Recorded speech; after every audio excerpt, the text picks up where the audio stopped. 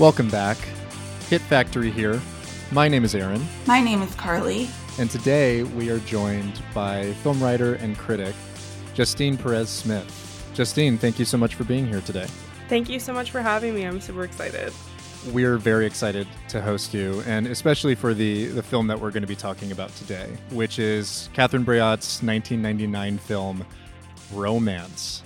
I think calling this a maybe challenging watch is something of an understatement, but I think it's far from just like an empty provocation. It is a really lovely film, while also being very kind of upending and challenging of, I think, a lot of the ways that specifically mainstream cinema depicts intimacy, sexuality, femininity.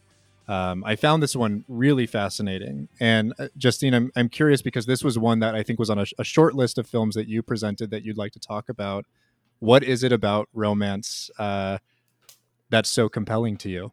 I mean, what isn't compelling about it? I think it's such an out there movie that is, on one hand, it's actually like, if you look at it like on the surface, like you get rid of like the explicit sex scenes, it could seem like very like demure, cold even. Mm-hmm. But the more you watch it, like it's funny, it's provocative, it's strange. I think that this kind of like, I want to say like high fantasy, because I do think that that's existing in a kind of internal world rather than a real version of reality, where this woman is in love with her fiance or her boyfriend. He won't make love to her, and it kind of is the worst thing for her. Like, she doesn't know how to cope with it, because that means for her shutting off this part of herself, this opportunity to grow as a sexual person that she can't explore within the relationship that she would like to. So she kind of goes on these adventures, most of which seem fairly unpleasant. But I don't think that that's necessarily a bad thing. I don't think that she's seeking, for example, like, oh, I want like the best sexual experience, or I want the best orgasm ever. I think she just wants to have that avenue to explore who she is. And I find that very fascinating. What you say, Justine, about it being this sort of subjective space that we're in, that like drew me in immediately. And then like the words in the film and the images on screen just like totally swept me away. This woman realizing that she has to shut part of herself off that is not only fundamental to who she is, but also a part that she wants to explore and nurture and have nurtured. Like, I felt that watching the film as well, but I also have experienced that in my life. Like, the sort of compartmentalizing you have to do when you're with someone who cannot see you and experience you as like a sexual being. And it's devastating. It feels like dying. And she talks about feelings of death throughout the film, and the myriad sort of ways, the sort of quotidian ways that we sense dying in life. And that just spoke to me. Like, it's very melodramatic and very franche. But like, I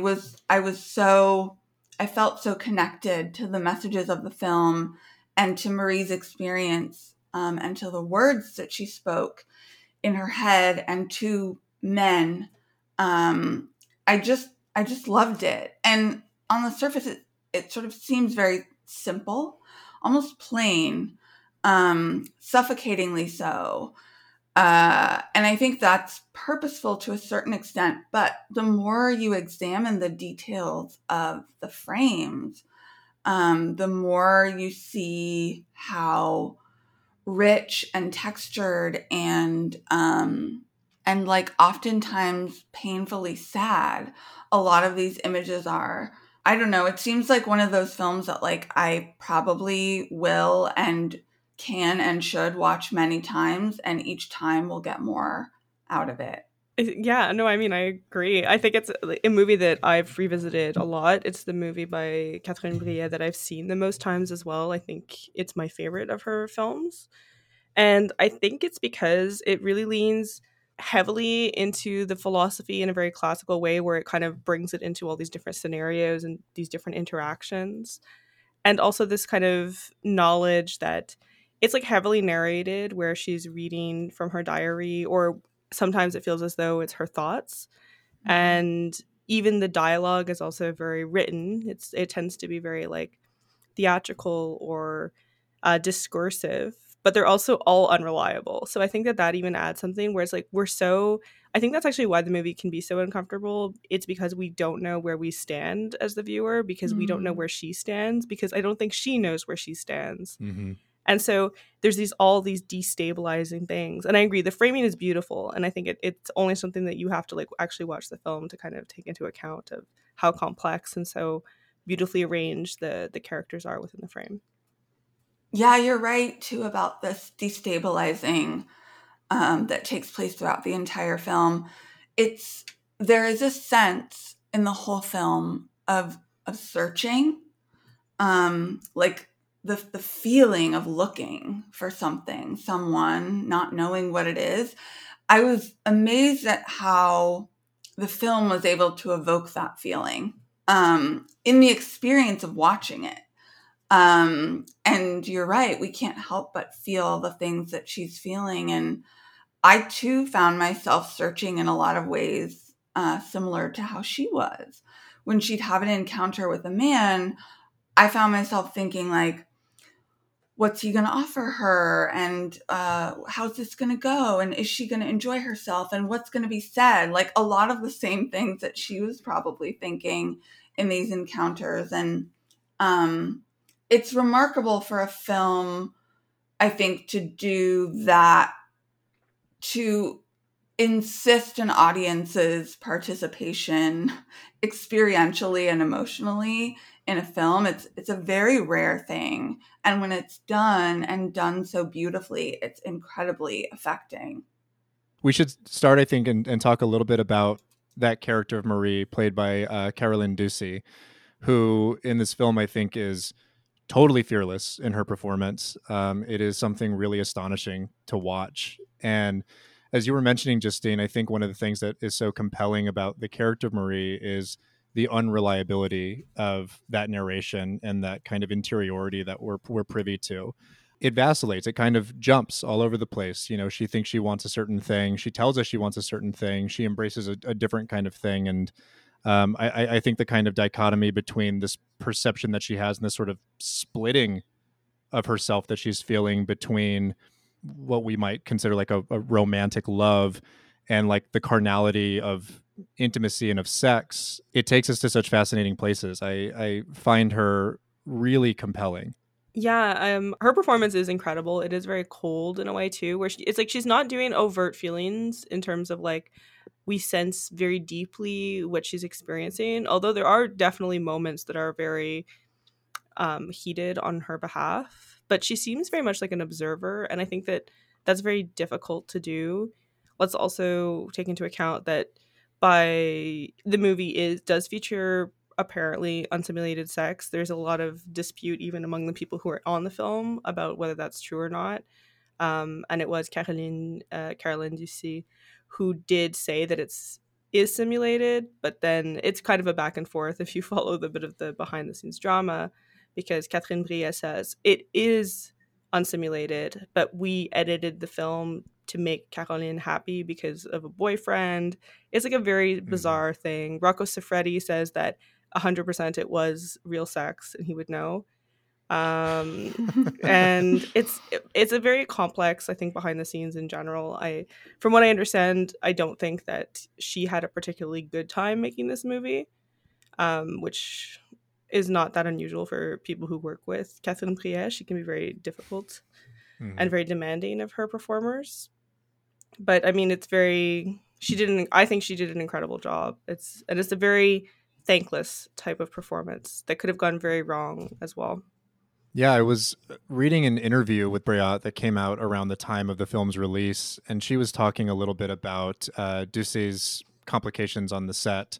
As you alluded to, I think some of that had to do with the fact that she kind of began the production under the pretense that she was going to be kind of ending an intimate relationship that she was in, and then found herself kind of clinging to that relationship more the further the production went on, and found some of the stuff that she was being asked to perform within the movie troubling or problematic.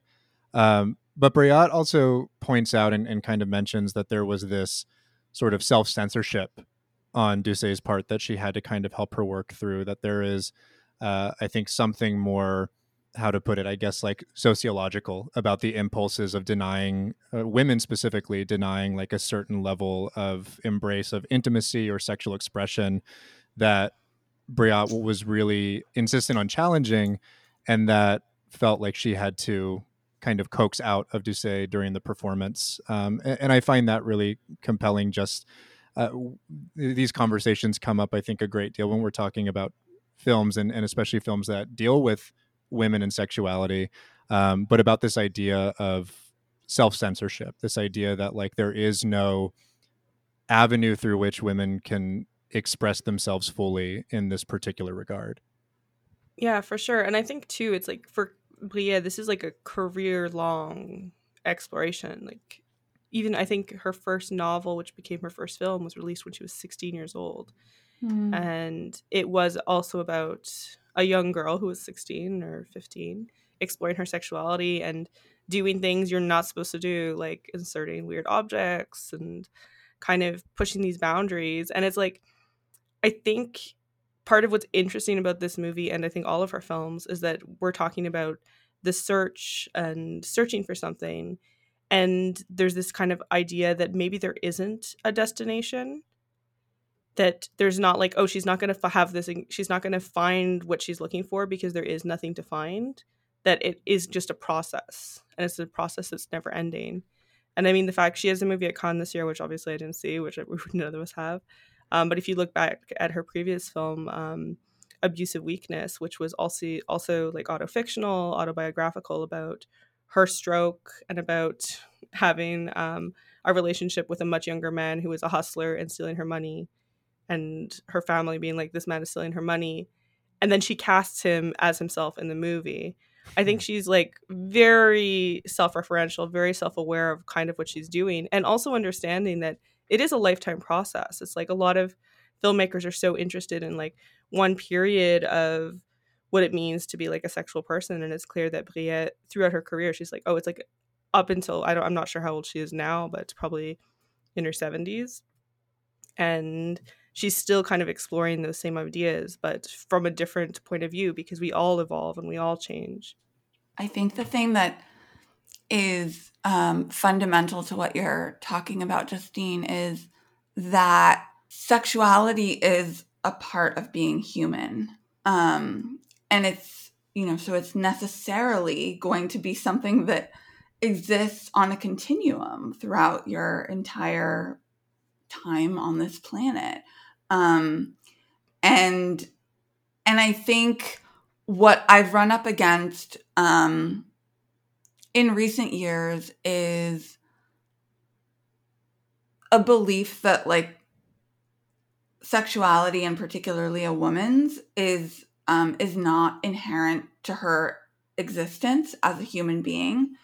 That it's this thing that exists sort of separate and apart from her, and how she sees herself and how she expresses herself. It's it's this little like this little sort of like charm on a bracelet of like things she could be and say and do. And that's like, I think, a direct result of living under a patriarchal society, not sort of believing or understanding that sexuality is a part of being alive. It's necessary to make life, in fact. And also, I think part of, living under patriarchal capitalism, where pleasure is seen as not just like, it's not just looked down upon, it is actually seen as destructive to the system, pleasure for pleasure's sake. And not certainly not seen as fundamental to being a whole person. The fact that I can and do experience pleasure without it being tied to a transaction that involves capital or produces capital is fundamental to my sanity as a human being. And I loved that this movie explores what that means, and it means something different for everyone, and sometimes there's crossover. But that it is a noble act to seek pleasure. It is not a degradation, as society would have us believe. And that, without sort of getting too into like really flat allegories here, I think it's really easy to say that Paul represents a sort of oppressive, patriarchal, structure of power in society. And he does. But I also think he represents a certain kind of retrograde feminism that that believes that sexuality, the acts of sex, the pursuance of sex and pleasure are things that are disgusting. And I think that like Briatte's exploration throughout her career of like what her own sexuality is as she evolves and ages, and her relationship to society and to men changes, is a really important part of just like every person's existence. I feel like we should all do that. I not, certainly not everyone should be making films about it, but that sort of curiosity, I think, is as fundamental to sexuality as intimacy and sex and eroticism are. We should talk a little bit about the Paul character and maybe not try to pathologize him too much, but I think that you're 100% on the money, Carly, about his sort of representation of a kind of like patriarchal capitalist perspective. But you are right that there is this interesting kind of like reversal of more typical, I think, like especially in film, kind of like narrative gender roles, the way that he's sort of uh predisposed towards wanting to express himself in ways that aren't specifically carnal or sexual, and kind of having to like swat away the horned up lady and everything like that. They make his character interesting in like the textures that they give him too, though, that he still has this desire to seduce that they mention and show explicitly, like when he's out on the dance floor, right? That he's not removed of all of this idea of what that kind of seduction and what that sort of foreplay and sexual kind of component of intimacy is. It's just like the actual physical act that for whatever reason he finds detestable or disinterested in. And so I don't know. I'll send it to you all for your perspectives on it. But he's compelling, and I like the sort of ripples in what could be like a very sort of easy and sort of like simplistic representation of what that perspective could be. Yeah, I mean, I think that you're both right that he could almost be read in two ways, that he does represent like a lot of archaic ideas, but there is this almost I think there's this like the mother horror complex can be read as feminist as well. Not feminist in the sense it's from a I can understand from a male's perspective. He's like, but because I respect you, I can't have sex with you. It's a very like it's an internalized type of problem, and it's trying to see the woman as as a human being and not being able to do that if he has sex with her. And a lot of what you were saying too, Carly, like as someone who spends like an insane amount of time on Twitter, especially with now that we have the For You tab, and I see like a lot of stuff I don't want to see. Yeah. because you end up seeing like a lot of these guys who are like gurus in many ways. You get the seductors, the seduction type crew, like The Game, and for them, actually, because my neighbor is one too, but I don't think they're actually interested in the sex part. They're interested in the conquest, and they don't seem particularly interested in the other part. And you're even seeing people like you see a lot of things with like Andrew Tate, and he said like, I don't really like having sex with women after the first like 30 seconds, and you're like, this, like, it's a very strange situation, and it does feel as though they understand to a certain extent that it's not useful to have sex unless you're procreating. And I think we're talking to like a lot of the other things I see in Twitter is like, don't even have sex and don't engage with women until you're 35 and a billionaire or a millionaire, because they're distractions and it's bad. And you have like all these kind of mixed messaging, but it all kind of comes down to the same thing that you're saying, Carly, about like sex for sex sake is completely outside of the capital mode. And if you're not procreating, you're also out of the capital mode. So why is it useful? It's only useful for like a spiritual type of well-being, which people don't want to talk about either, because they don't want to kind of associate it with like, oh, it makes people feel good, or oh, it's actually is a way to connect with other people, and intimacy is important, or intimacy with yourself. All of these things are actually very threatening. And I think that even Marie as a character, and also Paul, I think he's also doing that in a very different way, in a very maybe more passive, because he's not actually going out and exploring things to the same extent that she is, but he's clearly suffering from a lot of those same ideas, because she's struggling. Like a lot of what she's saying, she's like, I have to do it this way, and I have a hard time opening up, and she's trying to explore, but it's very difficult, and the biggest difficulty is the relationship she has with herself. Yeah, what you're saying about accepting the idea that sex can be spiritually fulfilling, can be this sort of completion of one's whole being, that is threatening. We see that explicitly play out in the film, and I'm thinking of one scene in particular when Marie is with Robert, who is an administrator at the school she teaches at, the principal, I'm not really sure. The headmaster or something, I think is what he's described as. The first scene between the two of them, which we should talk about in a moment, is remarkable. I was just totally holding my breath the entire time. But I'll just say quickly, there's a scene in which he is tying her up, and he's asked, for her consent, and he's going about it and, tying rope around her and all these like intricate ways. And he realizes she's unhappy. And so he takes this gag out of her mouth and unties her, and he carries her over to the bed, and she collapses into tears. And, initially you think, oh God, like he's hurt her, like she doesn't want to do this. And that's not actually what happens.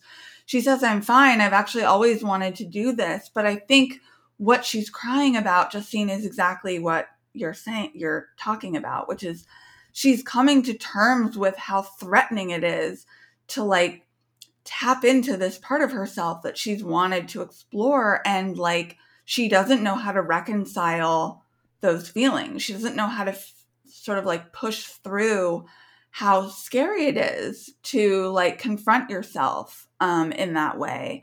And I thought that scene was beautiful and complicated, and speaks exactly to what you're talking about on a sort of broader societal stage, which is like people are threatened by the idea of exploring yourself sexually with another human, or even just on your own. They're threatened by that. And I like that this film exposes that kind of vulnerability, but also doesn't allow us to languish in it. Like, it wants us to push past that, the same way that like we might ourselves want to. Yeah, I think Robert too is a very interesting character, because he actually is a lot like her in that he's narrating, especially the first long meeting that they have. He spends a lot of time explaining who he is, and he he tries to do it in a way that makes him seem repulsive. And I think it's I almost think it feels like a bit of a self defense mechanism where he recognizes that he's not a feminine, an ideal for like a woman. And so he kind of leans into it, which apparently works very well in his favor.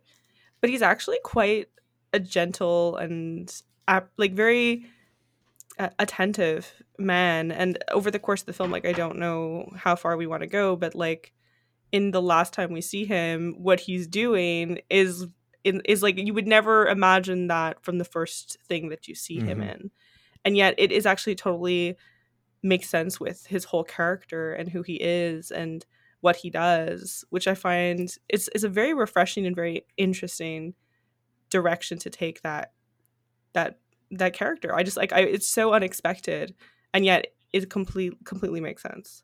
Yeah, I really like his character, and you were talking earlier, Justine, about how often funny the movie can be, and it was something that I don't think I was expecting from this film when I first put it on, just knowing kind of the context and the subject matter of it. But uh, his character, Robert Francois Bellion, I think is his name. That opening sort of monologue in which he's kind of giving his resume and talking about, oh, I've seduced over 10,000 women, and I know I'm not particularly attractive. I'm actually kind of hideous, but like women kind of like hideous guys. It's this weird, this thing that he's doing. He's like playing interview tapes and things from people who have like explored his psyche before. It's very, I don't know, it's really comical, kind of like it is funny and loose. And, like it is this very kind of fun sort of showboaty moment for him where he's, kind of walking this tightrope, like you mentioned, between admitting some of his flaws, but that being kind of the front of the operation to almost sort of put her more at ease, to allow for this more kind of consensual environment in which she can kind of submit, and there can be this sort of dominating and bondage sort of situation.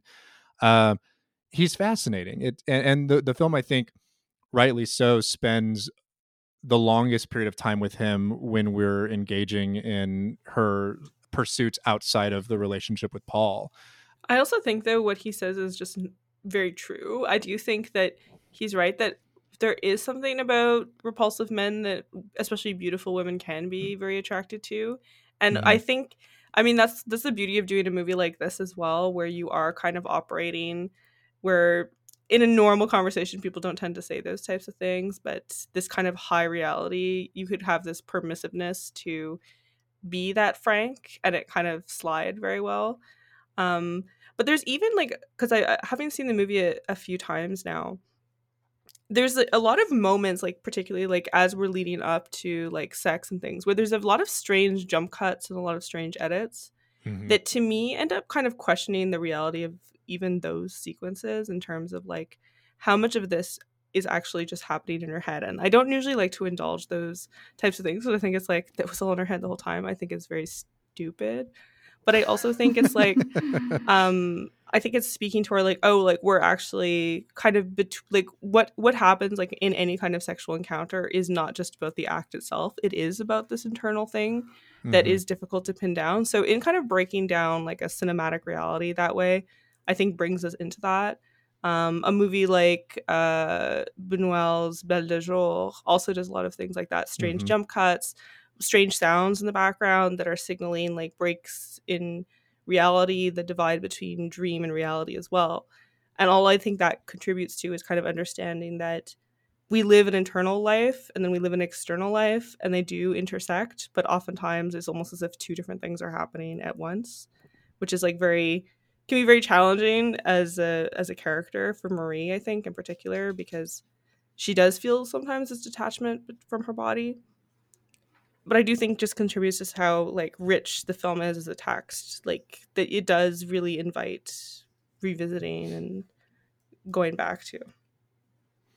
Yeah, she says at one point, I believe it's after her first encounter with Robert, when she's getting home, and this is before she goes back out and has an experience with a man in the stairwell. she gets home to Paul's apartment after her encounter with Robert, and she is talking about how she's in her head. And she says, it's all I can be in my head. My body doesn't belong to me. And shortly thereafter, we see her masturbating, and she's talking about how when she masturbates, she keeps her legs closed so that she ostensibly has to rape herself, that it has to be something that's taken. And that coupled with, her sort of like inner monologue and talking about how like she's in her head and it's really all she can be and that her body isn't really hers does sort of like set you adrift in this space where the subjective and objective realities are blurred, and knowing which one you're in actually doesn't really matter, because it's more about sort of the feeling of the experience and the feeling that the film evokes, so that you can sort of feel what she's feeling. I love the tenderness between her and Robert, and how to anyone who's not familiar with the BDSM sort of like space and community, they would think that that's like counterintuitive, I suppose. But anything you read or hear about or experience yourself within the space of BDSM, you'll quickly understand is very much about consent and communication and tenderness, and very much about like how those things are fundamental to intimacy.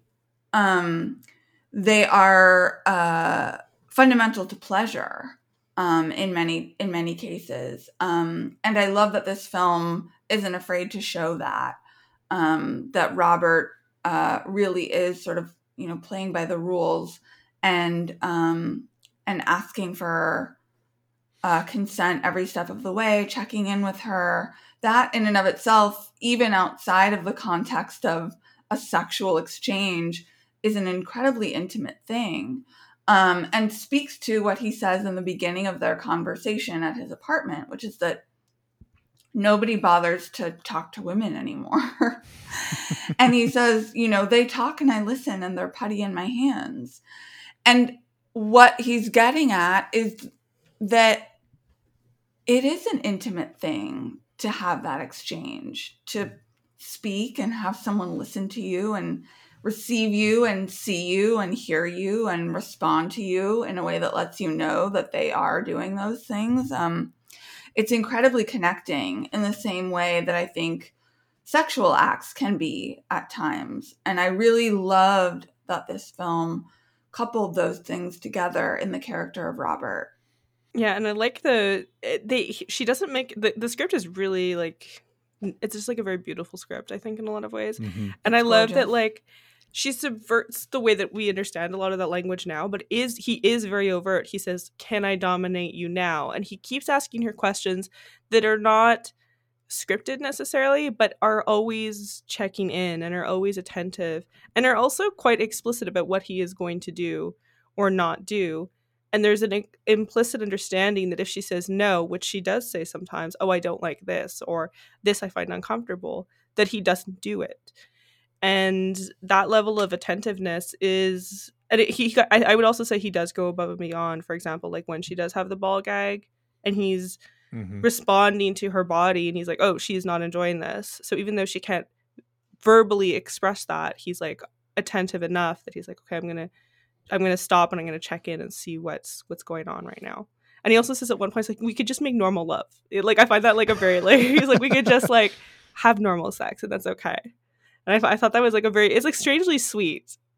It's a very like he's like trying to understand what she's trying to get out of the relationship as well. He's very sweet. He's very, very sweet, which is why when you see him at the end of the film in the position that he's in, like I didn't question it. I was like, of course he would. And we should talk about that in relation to, you know, everything else. But I really adored his character. And I think it's such a coup because he does do a lot on paper that reads as like so off-putting and detestable. You know, he's sort of talking about, I've slept with thousands of women, I keep diaries. You read it on paper and you're like, oh fuck, this is gross. Just like some old dude, like, you know, having Yeah, sex even all the time and telling me about it. Right. even the way he describes the interior decor, he's like, I change it with the trends. I'm like, this is so terrible. I was like, I'm cringing inside, but I'm like, Yes, but he like manages to be charming. Like Yeah. and again, it speaks to the words that are coming out of his mouth. Which is like, it might be cringe, but what it is acknowledging is that he is interested in what women want, right? Like, period.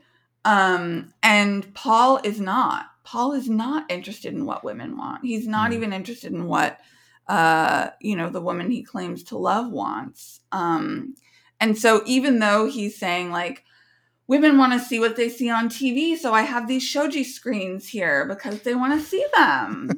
Look, even though he's saying that, like he's still admitting that he's invested in bringing women pleasure, right? Which I'm not going to fault him for that.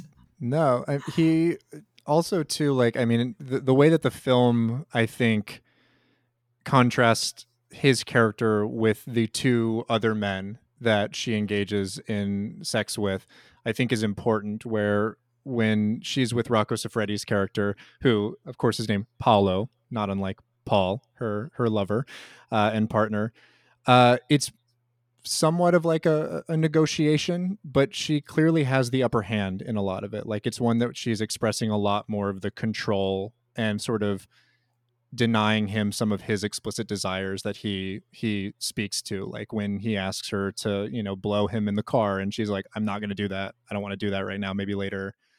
And even when they are engaging in sex, you know, when they've gone to this hotel room, a lot of it is about her maintaining sort of the control within that scenario. And then of course on the other end of that, the man that she meets in the alleyway, who she then has sex with in the staircase, uh does not ask for consent, right? It's kind of the polar opposite of the sort of relationship that she's having with Robert at that point, which is that, you know, they agree to a particular terms. There's consent on both parts in that regard, and then he forcefully takes her, and you know, it's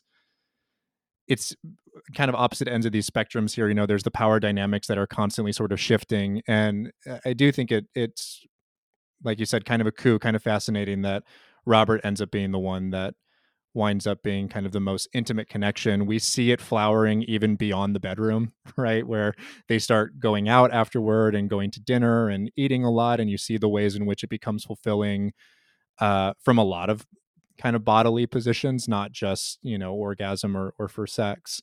I think one thing I found interesting about the encounter in the stairwell, which happens after her first sexual experience with Robert. She comes home to Paul's apartment. He's gone. She says it wrecks her. She walks across the street to the Japanese restaurant that they eat at frequently and sees him. And she says something to the effect of, he wasn't cheating on me, it was worse. He was thrilled to be alone.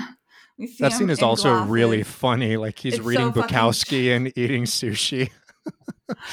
in glasses, just like with a shit-eating grin on his face. And she resolves to come home last at that point. She says, I can have the upper hand. I'll come home last. And that'll be my power move. So she goes back out, passes a man in a stairwell who says $20 to eat you. She consents, and he does. And then in the middle of that, he turns her over and ostensibly rapes her. But even this is like, I'm hesitant to wade into territory of like dissecting what rape is, because I think that's not a productive conversation. But I think it's important that this film muddles the lines of consent frequently, especially when it comes to the character of Marie wanting to explore things about herself. So where does the line of agreement stop if she's in pursuit of learning something about herself and to a certain extent finding that act in and of itself pleasurable? But this man, for all intents and purposes, rapes her. He calls her a whore, a bitch. He starts to degrade her.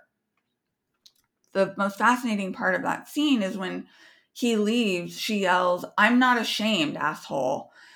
And that's her attempting to take back her power. Like, you think you did this thing to me, you think you degraded me and like and used me, but I used you, actually. Whether or not that's true is kind of irrelevant. But the fact that that line is said, I think, is important to us understanding her mindset. Again, this searching of trying to better understand what she wants and what brings her pleasure and who she is, and these encounters revealing things about herself, and whether she can admit them or not, I think is important too. I sort of found myself like thinking about some of the words that she was narrating during this exchange, and she was talking about like to be discredited, to be degraded by degrading yourself for someone you find to be pitiable, to wallow with them as they wallow, that is pleasure for a girl. And I think what's important is not whether or not that's true for everyone, but that like she is, with each of these encounters, like blooming into realizations about herself, and realizations that are fundamental to herself, to her being a woman, and sort of these fundamental truths about women, like, you know, broadly speaking. And I really like thinking about her as kind of like an unreliable arbiter of that, almost in a mythic quality, sort of like Odysseus to a certain extent. Like, there's something Homeric about her, sort of traveling through all of these exchanges, and along the way learning things about herself and about life and about what it means to be a woman. I think there's kind of this like undercurrent too, where she's actually being degraded most by Paul, this man who has ostensibly promised himself to her, and they're going to have this life together. And he's like, I don't want this part of yourself to exist. Like, I wish you didn't have these desires, and I wish you didn't try to put them on me. And there's something wrong with you. Like, he keeps saying, and it's all like with he doesn't raise his voice, he doesn't do anything, but he's always like passively disinterested in who she is. And I mean, there's like a kind of like more of the funnier things, like because he's a male model and he's very decorative, like as a human being. Like that whole opening sequence where we see him doing his work, it's like it's all about appearances in a way. And so she fits into his world in terms of appearances, but does not fit into his world as a human being. And I find that it's very audacious, because making that equation as a filmmaker, you're like, well, the person who's really humiliating her is her quiet, wealthy, beautiful boyfriend, but he just doesn't care about her. Like, and that's like very, very clear. Yeah, he's the character out of any of them, and I'll tread lightly here because I know that one of these characters rapes Marie in the movie, but like he's the one, I think, out of all of these characters and all these men that she has experience with, who is the most disinterested in any level of her own expression and her desire, anything like that. There's no compromise on his part with any sort of part of what she wants in this relationship. The entire relationship has to kind of cede to his desire, which is a lack of it, a complete lack of intimacy and touch and all of those things. Their entire existence is white and Literally beige. white. Everything in their apartment is white. Their clothes are white. Even the cat. The cat is white. It's oppressive and sterile and clinical. And she says at one point early in the film that an invisible cage descends upon her. The writing in this movie is just beautiful, Justine. I mean, I was like writing lines down verbatim feverishly because they're all gorgeous. But the cage, is this sort of like disinterest that he has in this part of her, this splitting of her that he wants to take place. But it's also represented in the spaces that she inhabits with him, the clothes that she wears. And notably, Robert's apartment is completely the opposite. It's dark, it's rich, it has like things from all over the world. It's very like, he's got shoji screens and African masks and these sort of like medieval chairs, and it's ornate and dark. And we even see her dress change over the course of the film. The more time she spends with Robert, she's in this sort of shoulderless red taffeta gown, almost like an Audrey Hepburn, like Roman holiday type dress. At one point after being with Robert, and it's easy allegory, right, to see that like this space with Robert is one full of life and texture and color and sometimes danger, but that being also fundamental to her experience as a person and her expressing herself.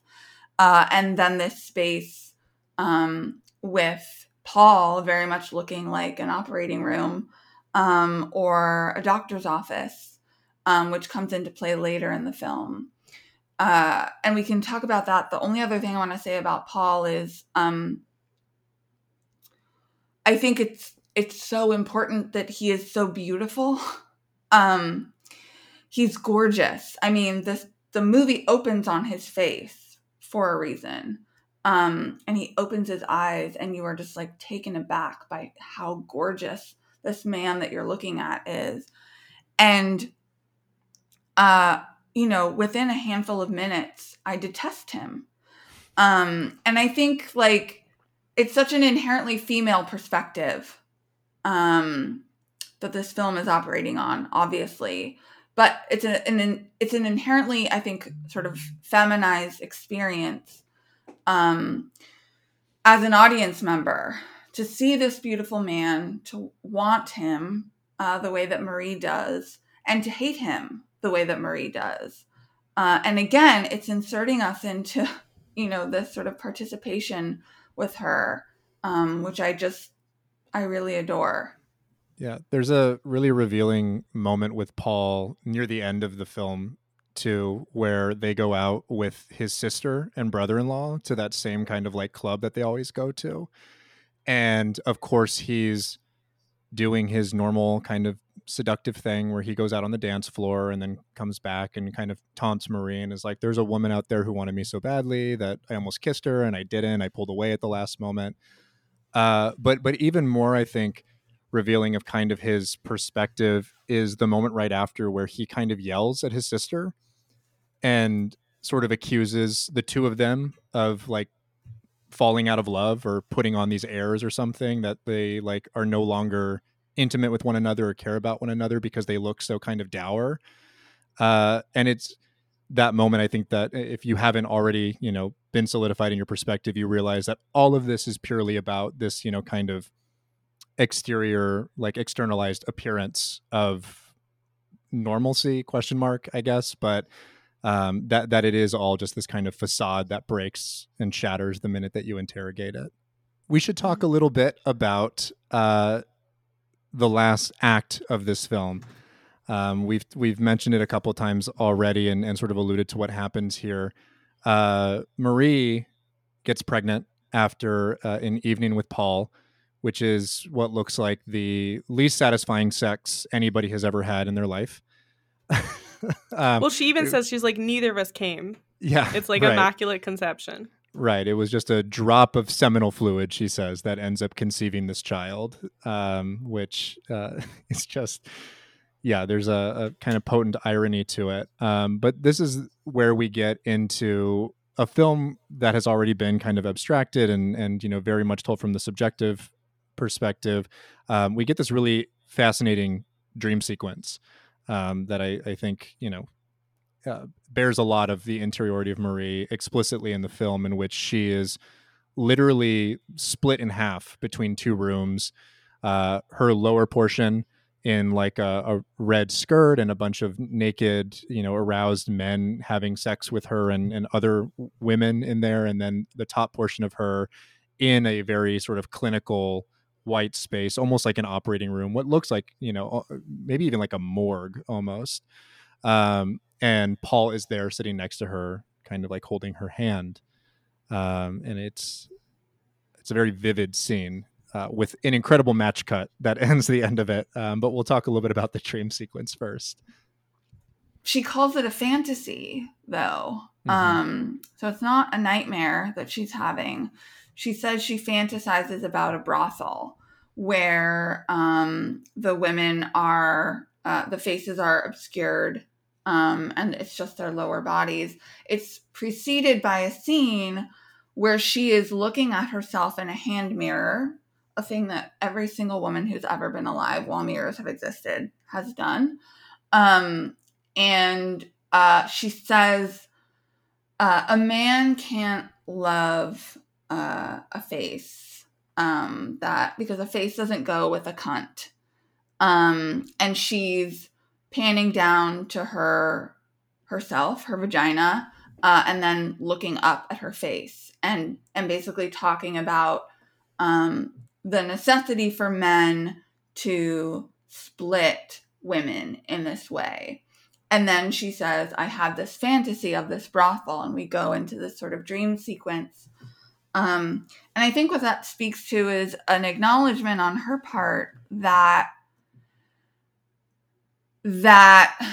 there is something fundamentally tied to something fundamental about her sexuality that is inherently tied to men and what they desire, or what they are incapable of doing.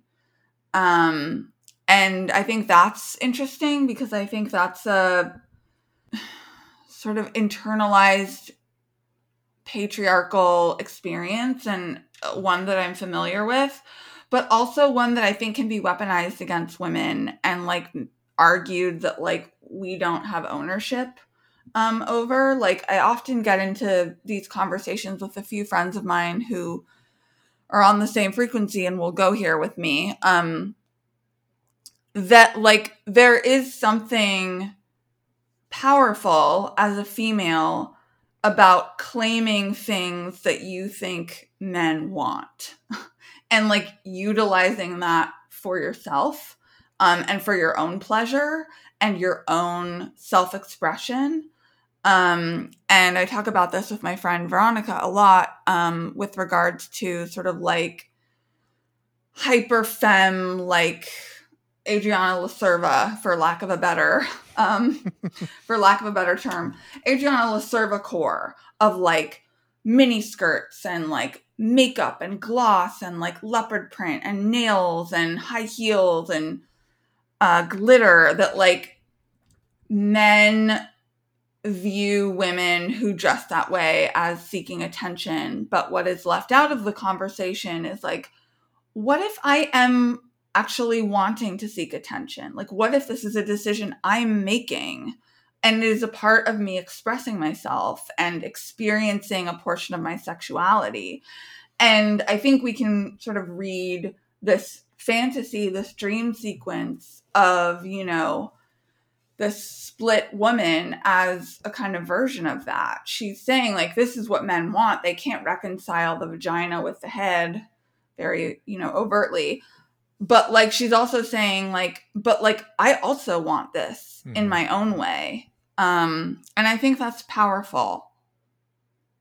Yeah, I find it really interesting too because it does harken back to something that Robert says, because he like when he's describing his like thousands of conquests, he does say, he's like, every woman has a different face, but all of them also have a different vagina. And I find that, like, actually, and he says it in a way where he's almost more enlightened than she is, because Yes. he doesn't seem to see that as a problem. Like, he sees those things as connected.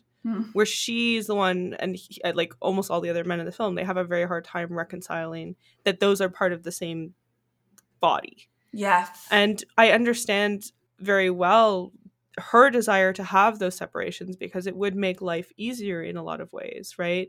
Where you could have this perfect domestic life that is like you see in like TV and movies, like you're sleeping in separate beds and everything is great, but then you could have this other life as well that has no impact on that.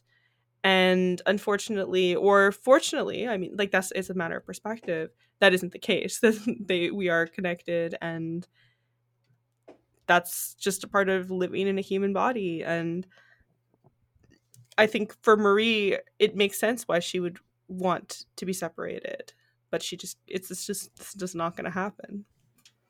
Yeah, and you're right about Robert, and his sort of level of enlightenment, and why he maybe really is the only person who can be there for her when she has this child, because he can see her as this whole person, and as a mother, not just a person that he fucks. And I think you're right that he is the sort of, I don't want to say he's like the perfect man, but he kind of is, right? Like he's operating on this level of accepting her wholly, inviting things out of her, which is like an incredibly erotic experience. When you are engaging with someone who brings things out of you that you might be afraid of, or that you want to explore but don't know how to, like, that's incredibly intimate, incredibly erotic, incredibly connective. And he does that for her. And it's why I think she feels safest with him, and why I felt safest with him at the end of the film, when she's having this child. Yeah, I mentioned already that fantasy scene ends with like an incredible match cut from a penis ejaculating to like gel being squirted onto her pregnant belly in the exam room. Shocking, and also just like a moment of like applause, like brilliant, inspired, wonderful. There's also a really interesting scene here too, when she's going in for one of her like gynecological exams after she's found out that she's pregnant, where she is in the bed, legs kind of opened and spread, sort of in the stirrups to be examined, and the doctor is kind of penetrating her with his fingers to check on the baby. And there's a room full of other men, other sort of like interns or resident doctors, who are in training, and they all, in kind of like a very sterile assembly line fashion, go through and also put on the exam glove and do the same thing and digitally penetrate her. And we see the entire thing play out, one after the other. We've already mentioned that there's kind of this clinical quality to some of the other sex in here, and this obviously is not a sexual scene, but there is a penetrative quality to how they're touching her and things that look similar to other moments in the film. And I'm trying to figure out what to make of it in terms of this. Is it a sort of, with the baby present, this kind of recoupling of these ideas of intimacy and sexuality and touch, or is it a further kind of like division between the two? I mean, maybe it's because I just finished or the Dead Ringers show, so it's kind of like on my mind. Mm-hmm. I do think that it's kind of playing with a lot of different ideas, but I think she's touching on how the medical profession and birth in particular there is this sense of like, if you go like, not I'm not like I'm talking like very broadly, like not in specifics, but like a lot of gynecological examinations or anything to do with like female anatomy, like not like if you have a uterus, if you have all these things, going into the medical milieu, on one level is incredibly humiliating on a lot of levels because you have to justify so much. Even now, there's, in where I'm from in Montreal and Quebec, there's a campaign that a bunch of women are trying to do to talk about how they were going in for like routine procedures and they were not advised in terms of pain levels or changes in what the procedures would be as they go along, and how violating that is, and how they need to restructure the way that you are dealing with things like even the insertion of IUD, which I've personally never had done, but everyone, like I know so many people who have, and they're like, it is the most painful thing I've experienced. And a lot of doctors don't tell you that, or they say, one person I know, and this was just a few years ago, they're like, the doctor's like, oh, but you don't have any pain, you don't have any nerve endings there, so it doesn't hurt. And you're like, but it does. But it does. So like, I think on one level there's that aspect of like the humiliation of being a woman in a clinical environment, and I also think that there is also this sense of the general dehumanization and clinicalization of care work. And we're kind of talking about like sexuality as being something that extends beyond just sex. I think, Erin, you were kind of talking about that, kind of reconnecting in a little bit. And I think that she's kind of trying to do that as well, where it's like, if you're going to have a baby, it's a, whether you want that baby or not, it's a very physical, it's a very spiritual, it's a very animalistic type of thing. But we kind of dress it up as this incredibly clinical, cold, detached type of thing. And why do we do that? I think to a certain extent, there is an argument, oh, like it's just safety. But I think it goes beyond that. I think we don't want to kind of connect with that primal part of things. And I think if you look at kind of the history of like giving birth in the world, how so much of it has changed, and it's not always changed for the better. We think that it must be at its most advanced right now, but that's not necessarily the case in a lot of ways. I think just like in terms of the way we deal with each other, like as human beings, where it can be very dehumanizing. And I think that that's kind of the experience, because it's also not clear necessarily that she wants a baby. And I think it's very complex, because the film doesn't really spell that out, but it doesn't give her agent, like she doesn't seem to have agency over her body in general, and I think that's one of her struggles. So for her, it's like, oh, I'm just gonna have the baby, but it is also transformative. And it's very, there's all these layers and all these contradictions, which I find so fascinating. Yeah, it's not easy. It can't be distilled down into like a tweet or a meme, which is why movies like this are so necessary. Because it's messy, the way life is, and the way that feelings and physical experiences are as well.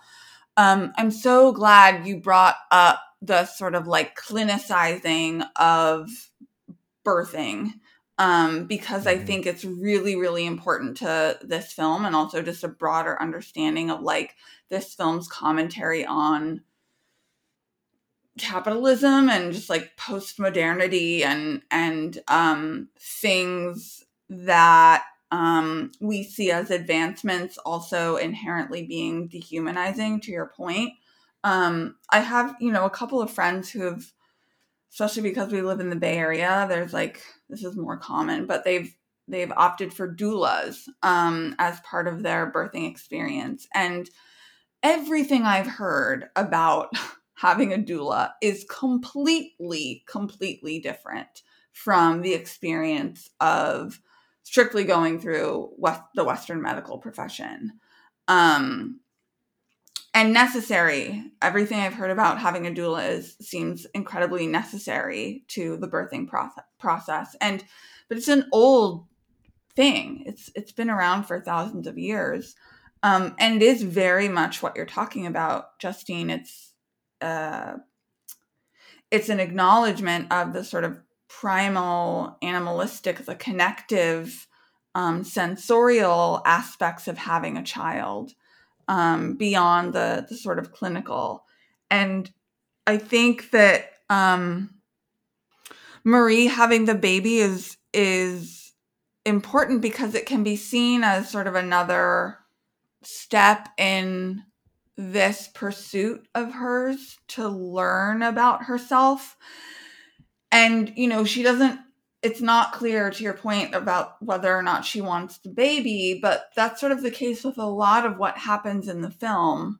And yet all of these encounters that she has are important and fundamental to her learning about herself and becoming who she, this sort of full expression of who she is.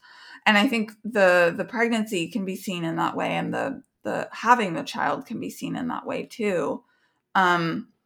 The thing she says when she's on the table, when she's first having the exam at 8 weeks, when all these sort of interns, pimply interns, she calls them, are fingering her, is that she's a slab of meat. And it's impossible not to see the relationship between that feeling of her on that table and the sex she just had with Paul. She is ostensibly a slab of meat, a whole. And I think that it might be easy to think like, oh, well, for the man that rapes her, or for Robert or Paolo, that's when she's meat. But to our main argument, it really is Paul who degrades her the most. And I really loved the way that the sort of medical stuff was depicted, and that the further we go into her experience with Western medicine and having this baby, the more detached from reality we actually get, which I think is also important because it is a very surreal experience being a woman and going to the doctor and like having a copper hanger inserted into your cervix. And it is one of the most painful things I've ever experienced in my entire life. And I was not at all prepared for it. Yeah, and I mean, unfortunately, that's so common, and like, Mm-hmm. it should be considered malpractice. Like, this is the thing too. Like when we're talking about the clinical point of view on the in terms of the IUD, for example, them saying, "Oh, but there's no nerve endings."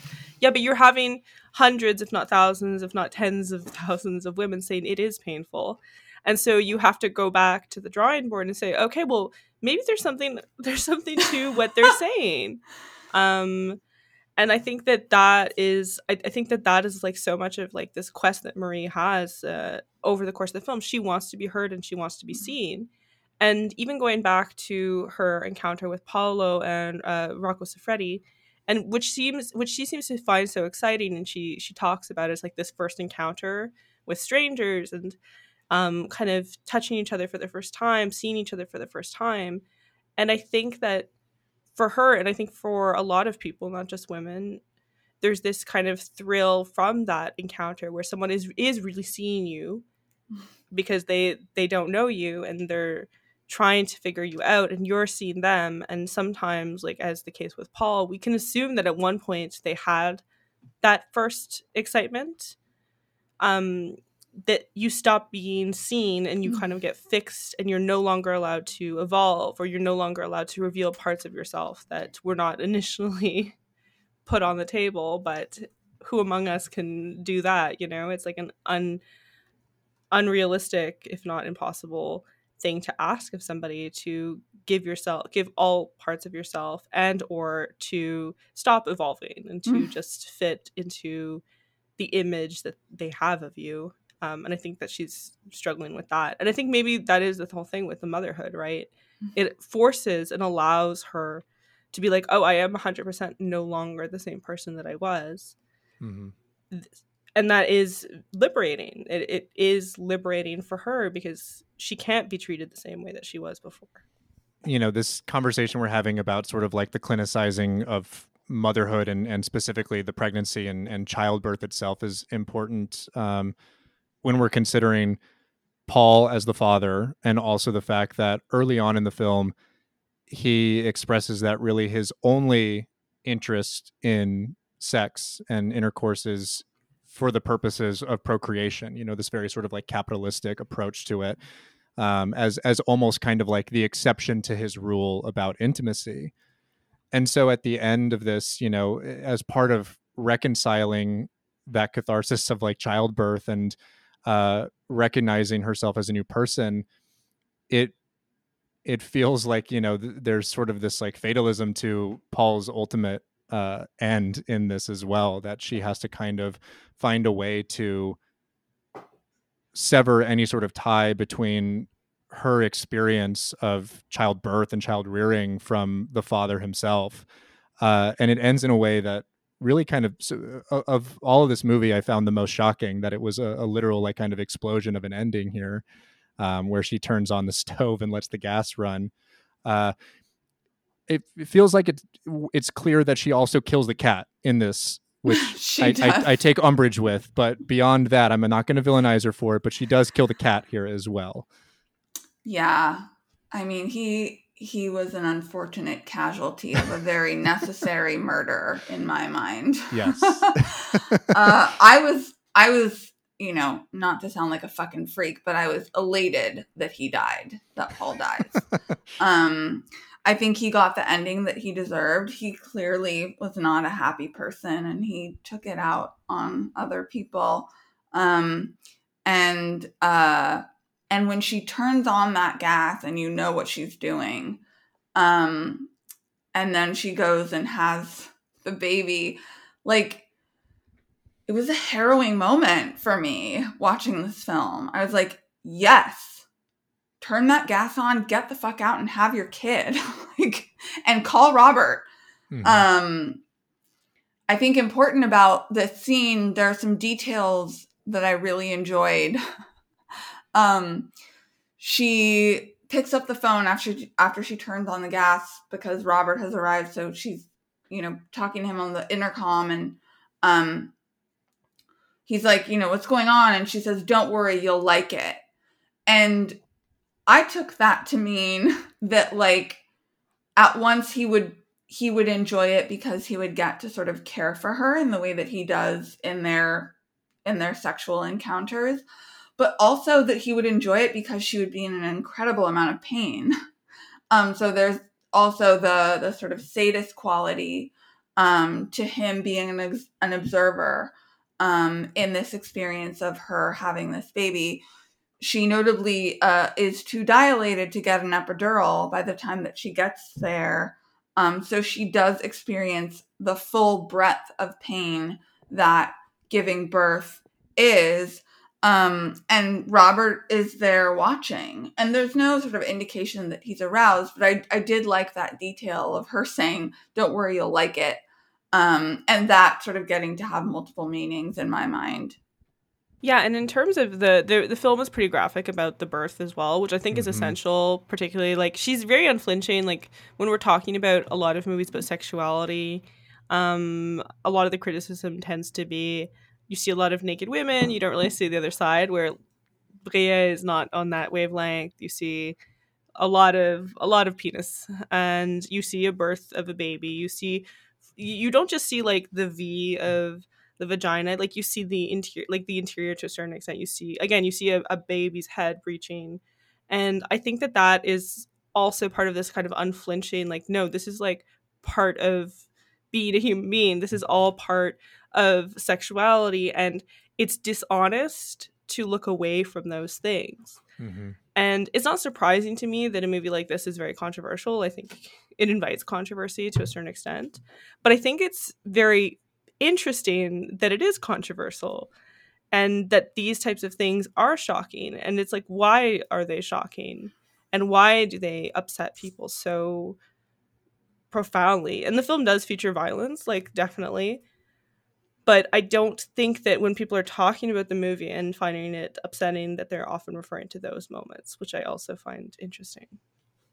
Yeah, I mean, you're bringing up, we're talking about being on Twitter, God, you're bringing up a discourse that circulates often that I find myself participating in because I have such strong feelings about it. But I'm truly sick of it. And it is this conversation about the sex scene and sex in movies. And as you noted earlier, Justine, there, is a whole cohort of people online and presumably in real life, but I would argue probably less so than online, who don't think that sex should be in movies. It doesn't serve a purpose, etc. It doesn't advance the plot. That's always, the thing that we hear on this side of the argument. And it speaks to a very Paul mindset, for lack of a better phrase, right? Like sort of believing that sex doesn't serve a purpose, that it's not fundamental to like being a human, so it certainly shouldn't be in a film, and certainly shouldn't make me feel any type of way. That's not what art's supposed to do. I'm just supposed to sit back and let it slide down my gullet. And what you also bring up for me, Justine, is America's obsession specifically with a very specific kind of violence in media. And our patent acceptance of it, our desire for it, in fact, the sort of like the sort of prurient nature of our relationship with violence in media, and that we see, on a daily basis here in this country, and that is so distinct from our revulsion and unwillingness to engage with, let alone desire or seek out, sexual images or ideas in media. And, I think we all sort of probably fall on the same side of this argument here. But what I will just say is I appreciate that Briette in this movie is letting the violence sort of be there, but forcing us to understand that like what actually dominates our life, what should dominate our life, and our experience as a human is sex. And it exists everywhere, in public spaces, private spaces, at the doctor's office. It's not relegated to a corner or a tab on your computer. And we have the opposite relationship with it. I think we are willing to accept, other types of violence anywhere and everywhere in our lives, and not so with sex and sexuality and images related to it. I mean, yeah, I completely agree. And I think it's like, even we're talking, what do we accept in what we see in the world? We accept a lot of violence in North America, certainly. We accept a lot of stupidity, and we accept a lot of just like everything has to, like you say, talking about like that the worst discourse, the worst Twitter, and it's like it's so persistent, like once a week, and it is hard not to wade in because it's just so annoying. Is this kind of underlying anxiety that everything we need to be doing and everything that we engage with needs to be productive, and it's like the same with the way we see. I mean, I don't want to sound like too much of a hippie, but it's like we're okay with advertise, like it's like there's so much we're okay with, but the second it doesn't serve a very clear purpose in advancing our capital worth, then we are uncomfortable with it.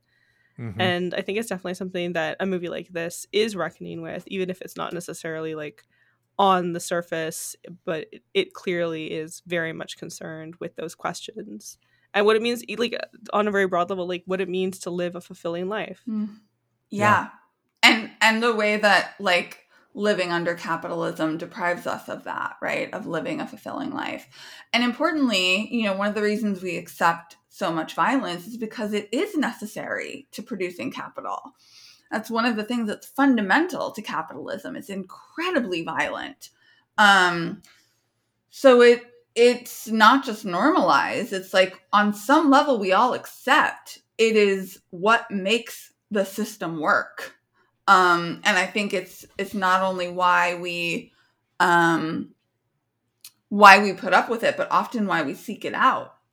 because there's some part of us that knows it's what's keeping the ball rolling, whereas sex does not. Yeah, and we're talking about like this obnoxious Twitter discourse around like, sex scenes specifically. And when we talk about it, I think kind of, in the metatextual sense with like relation to films, it's frustrating and troubling, but I think it goes even beyond that to something that's even like a little bit more insidious. And I only bring it up because it's something that Carly has written about extensively and talked about, and also something that we've just like kind of witnessed, which is, I think, a more internalized kind of perspective from certain people that we share spaces with online and even in real life, where sexual expression, specifically sexual expression from women, is something that is oft criticized and seen as like unnecessary, or crossing some sort of like implicit or boundary that's supposed to be there. And that, to me, I think, is a thing that the film is also challenging here, which is, this kind of humanistic, well, not that's challenging this, but it's embracing a sort of humanistic kind of perspective on sexuality as, part of life, tantamount to like existing completely and holistically. And so, it becomes frustrating when you see a lot of, policing language or policing behavior in these spaces, particularly as it pertains to women expressing themselves sexually. That I think that this film is really in dialogue with, which is why I'm glad we're talking about it, frankly, because it feels like it was, kind of front and center in conversations Carly and I have been having, where I think that, lots of people would do well to maybe check out Romance and listen to what it has to say. Yeah, God forbid I talk about it online, though. And I think that, that's the thing, right? Is like ultimately that is a space for self-expression, in a place where people express themselves in a lot of ways that they can't in other avenues of their lives. And so to make that place susceptible to the same sort of like capitalistic, patriarchal kind of rules and regulations of behavior seems counterintuitive and really kind of contradictory to why those kind of places exist and why they flourish in the first place. When it goes back to something you said, Justine, about, men and Paul in this film, but men more broadly, being unable to see a woman as a human being once they see her as a sexual being. And, it's been hard, I think, for me to realize that there are some people who I know online who have that perspective. It's their loss, frankly. And I don't even mean with regards to me. I just mean like in terms of like experiencing the fullness of life. But like, it's not unique to a handful of guys online. It's an incredibly pervasive posture that we have toward women, specifically, that if you are expressing yourself in a sexual way in a public space, even in private spaces, you are degrading yourself. You are no longer human. You're less than. Whereas I would argue that for most women, it's the opposite. I'm actually like being more who I am. I'm being more human. I'm fighting the sort of degradation that existing in this world imposes upon me. Yeah, and I think too, part of it is that like people like Paul, for example, they see their partners as extensions of themselves rather than separate. And so I think when he's worried about her degrading herself, he's really worrying about how her doing things reflects upon his own worth, even if that is within the happy confines of their consensually monogamous relationship.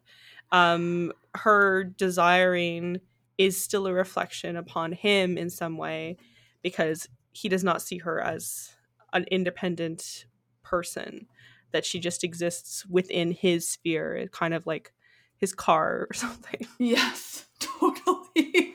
Just an artifact. another artifact of his life. She says at one point that she feels like luggage on his bed. And I think you're so right about that he does sort of see her as, just another thing that makes up the stuff that comprises his life, not a person. What a great line, though, luggage. I completely forgot it because it's she's empty, ready to be. Mm-hmm. And if she's going to be filled up, it's only because he has to go somewhere and take her. I don't know. It's a very great image. It is metaphor. And being lugged around, right? And she even says later in the film, after he impregnates her, it was the last time, it was the first time he ever made love to me. It was the last time. And from that point on, he lugged me around like a ball and chain. And it has that sort of, the luggage metaphor has that same sort of evocation, a burden. I can't think of a person I would rather have this conversation with than you, Justine. Oh, that's so sweet. Because I just think you have such a beautiful handle on conversations about femininity and sexuality and bodies and how all of that relates to systems and people. And I think this film is about all of those things. I'm really, really pleased that you brought it to us. I adore it. Well, I'd like to thank you because I gave other choices, and I'm very happy this is the one that you chose. I don't even remember what the other ones were, so they are insignificant. This is a great movie. A great movie from the 90s.